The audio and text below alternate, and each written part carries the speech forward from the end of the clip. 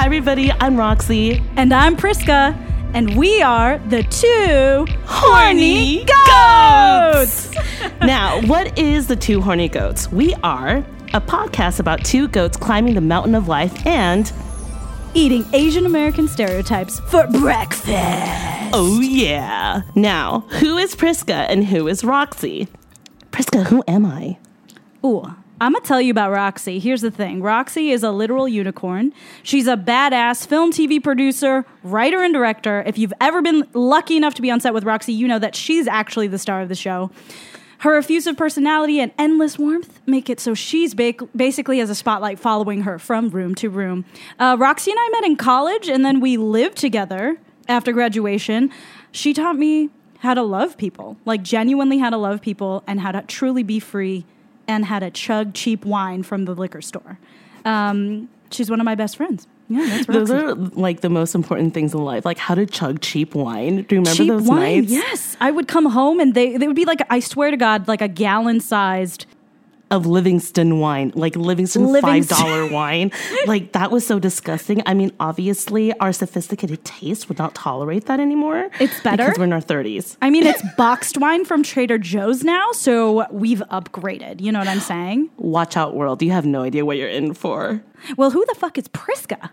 Well, let me tell you a little bit about Priska. So I met Priska. Our friendship has lasted over 10 years now, which is like freaking incredible. I know that we all look really young. We look like we're 17. So, but basically, Priska, I know her. Her full name is Priscilla Liang. And when I met her, we were in film studies class together. And I just saw her as like this colleague of mine. But then we became super close our fourth year. And then she blossomed and became one of the most iconic singer-songwriters in the Asian American community here in Los Angeles. Like, if you just look her up, you'll see what a freaking icon she is. Like, she's like a landmark in terms of like the artist here, and like her voice is so unique and one of a kind. And I kid you not, some of Priscilla's songs, the most amazing songs she's ever written, are still unproduced, and I can't wait until like she produces them one day so that everybody can hear them.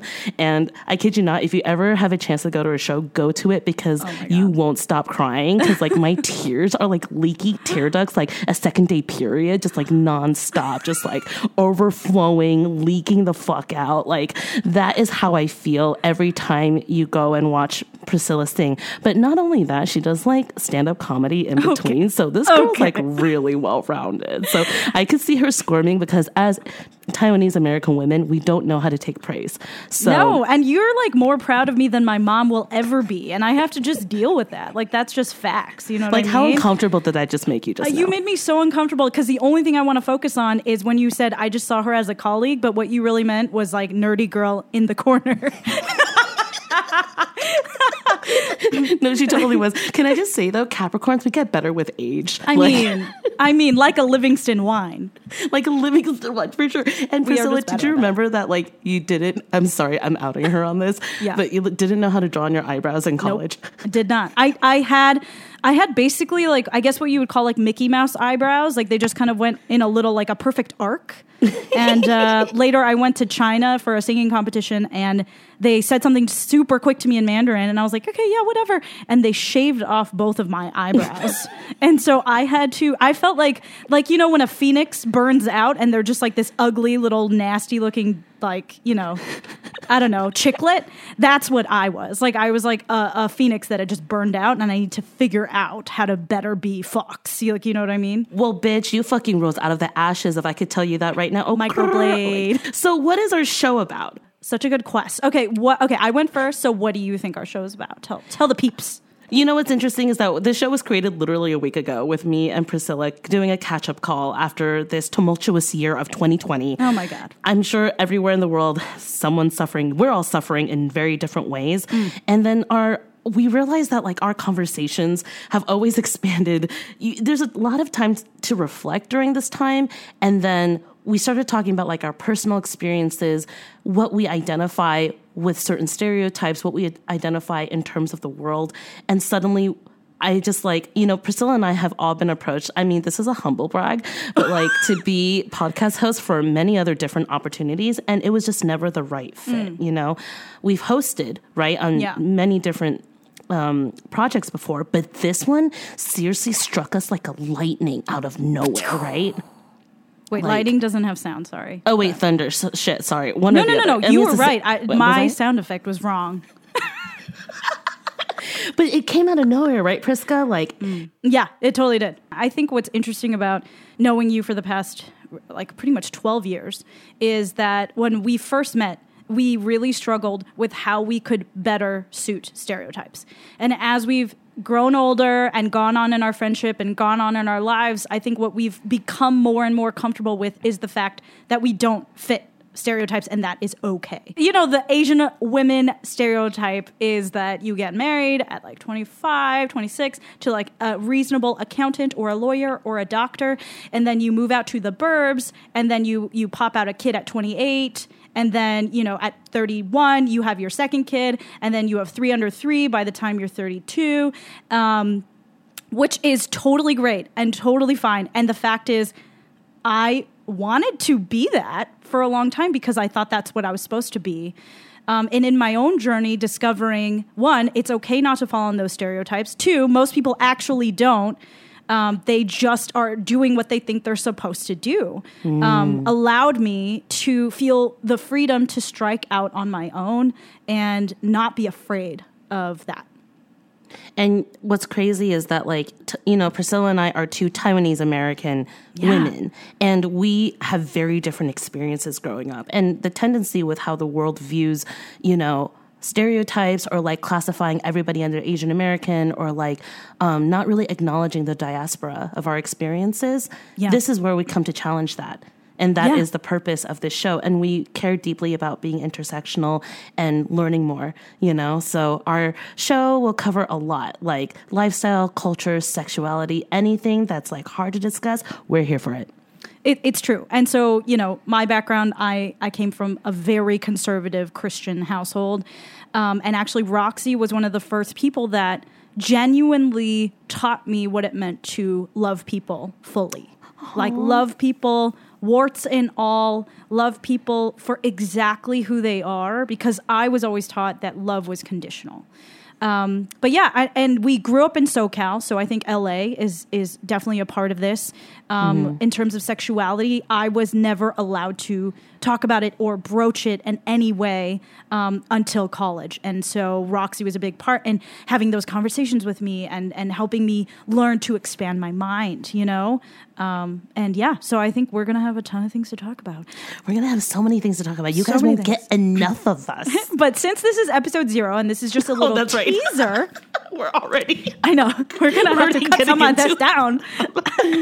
Since this is episode 0, Roxy, let me ask you. Okay. What's it been like for you in quarantine, and what foods have you been making to kind of make you feel like you can connect to home again? Home. So a little bit about myself. I was born in the Netherlands, and then I immigrated to the United States when I was 7. I lived on the East Coast in New Jersey for about 7 years. Then I came over to Southern California to finish out the rest of my high school, and then went to UCI where I met Priscilla, and then have been doing filmmaking ever since. But every summer, my parents haven't been with me since I was like 18. So it's like every summer I would go home to Taiwan to like reconnect with my family. And strangely, with all the shifting, all the relocating, all the adapting, the only constant that reminded me of home was Taiwan. So even though I haven't been there for a significant amount of time at a time, it's the place that gives me the most sense of grounding. Wow. So, I think like during this time in quarantine, I had the option of going home to Taiwan and like being there, but it's very interesting to choose to be in Los Angeles instead, where I am in self-isolation. And it was hard because like, in the beginning, they thought it's only going to be a couple weeks, right? And Priscilla, you also had a crazy experience transitioning back here, where you ended up this year.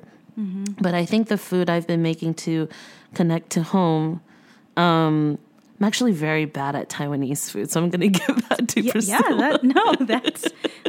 It's not easy, you know what I mean? And you got to cook what feels like home, and it doesn't have to be prescriptive.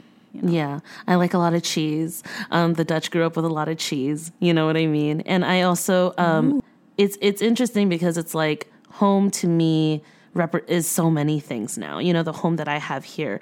So I've been experimenting with a lot of different types of food. I recently have been really into like food from the south of France. So like very Italian, French based, like, you know, just very hearty, you know, like the ratatouille that like that evil guy eats at the end. It's like that vegetable stew. Like I've been making the rustic version of it, like just simple shit that'll give you a sense of like simplicity and warmth, you know? Here's the thing though. I legit am so excited for lockdown to end and to go eat bread at all of these motherfuckers' houses who have been getting better at baking bread, getting better at like growing their sourdough and like growing plants. Like the world is depleted of oxygen, which it is. And, you know, I'm just excited to go from house to house and try everyone's new specialty dish. You know what I'm saying? Well, what's your specialty dish, Priscilla? Okay, so what I've been making, so I've definitely grown up Taiwanese American, but it was one of those things where I didn't realize how Asian or how Taiwanese American I was until I went to college. Because when you grow up in an Asian household and specifically Taiwanese, your parents are such... They are so savage. And they talk to you like, oh my gosh, this American wearing freaking flip-flops, not knowing how to do multiplications like, you know, tables up to 14, you know, and just giving you so much shit. And so when I went to college, I suddenly realized, oh, fuck, I'm super Taiwanese American. Like, I didn't even know I was Taiwanese American, and I'm still figuring out much of that. But I grew up with my grandparents living with us, so it was a pretty full house, 7 people, you know, 2 grandparents and then 5 of us. And then my grandmother, every day for pretty much my entire high school life, she made jiang gua rou or lu rou fan every single day. And I literally never got sick of it. And in fact, when I went to college, she would make me giant batches and I would freeze them and I would like share them with my friends who came over to my dorm room or to my apartment. And it always made me feel like home. And I started making this dish about a year ago because I moved up to Ashland, Oregon, which we can talk about it on a later day, but I was in buttfuck nowhere in Oregon. And I was like, what can I do to make myself feel at home? And the closest thing I could do was to buy like a shitty 5-spice from like the local market because they literally had no Asian ingredients up there, and make lu rou over rice or over noodles. And it was... Now, lu rou is braised pork, right? Yes. For all of our listeners curious about Taiwanese food. Yeah, so it's basically shallots, garlic, and then not browned meat, but meat that's been cooked off the first. And then you add rock sugar and Chinese rice wine. And then you add a dark soy sauce, some light soy sauce. And then everyone has their own special thing. Like I like to put dried shiitake mushrooms, you know? And it's our national dish. Like I would just say like humble, like maybe you go to Taiwan, it's like $2.50 a bowl.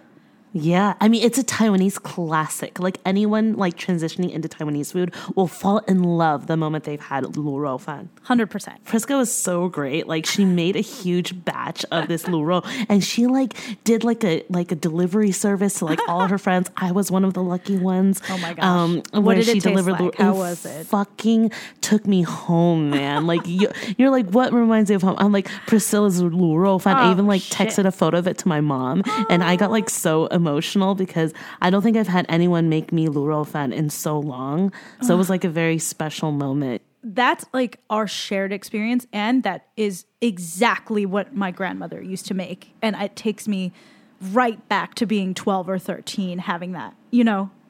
Yeah, I mean, were you close to getting to this taste that you remember? You know, unfortunately, so my grandmother passed away a year ago. So unfortunately, I'm not able to exactly replicate what she did because I so regret not being more into food as a kid. I feel like I got really into food in my mid-20s, which I think many of us are wont to do. And I did miss out on you know, getting the full recipe. But it strikes enough of a memory chord that more so than being exactly like my grandmother's, it strikes a chord of growing up in the 626. And the 626 is an area in the San Gabriel Valley where basically every Asian person from SoCal that you know is probably born at Garfield Hospital because everyone kind of, emigrated to this one area. And basically what happens when you move somewhere, you sprout up restaurants. And it's been really cool to have grown up in the 626 before it was a thing, and then to have come of age at a time when 626 was the thing, Yeah.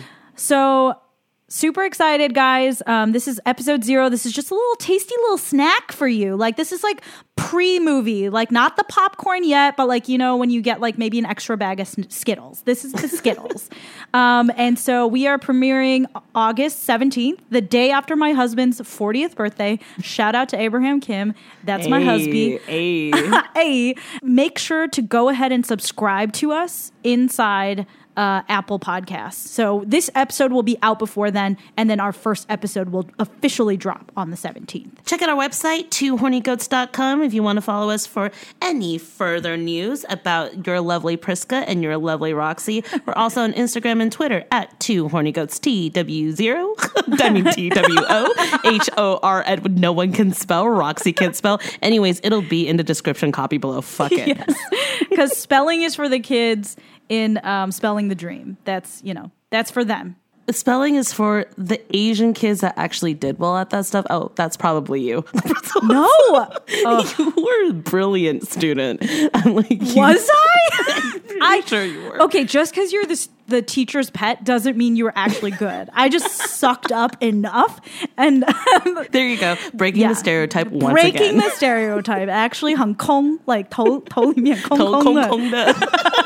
There's nothing in our heads at all. Nothing in our heads. All right, guys. Have a horny week. Our lovely goatees. We love you. Priska and Roxy signing off. Stay horny.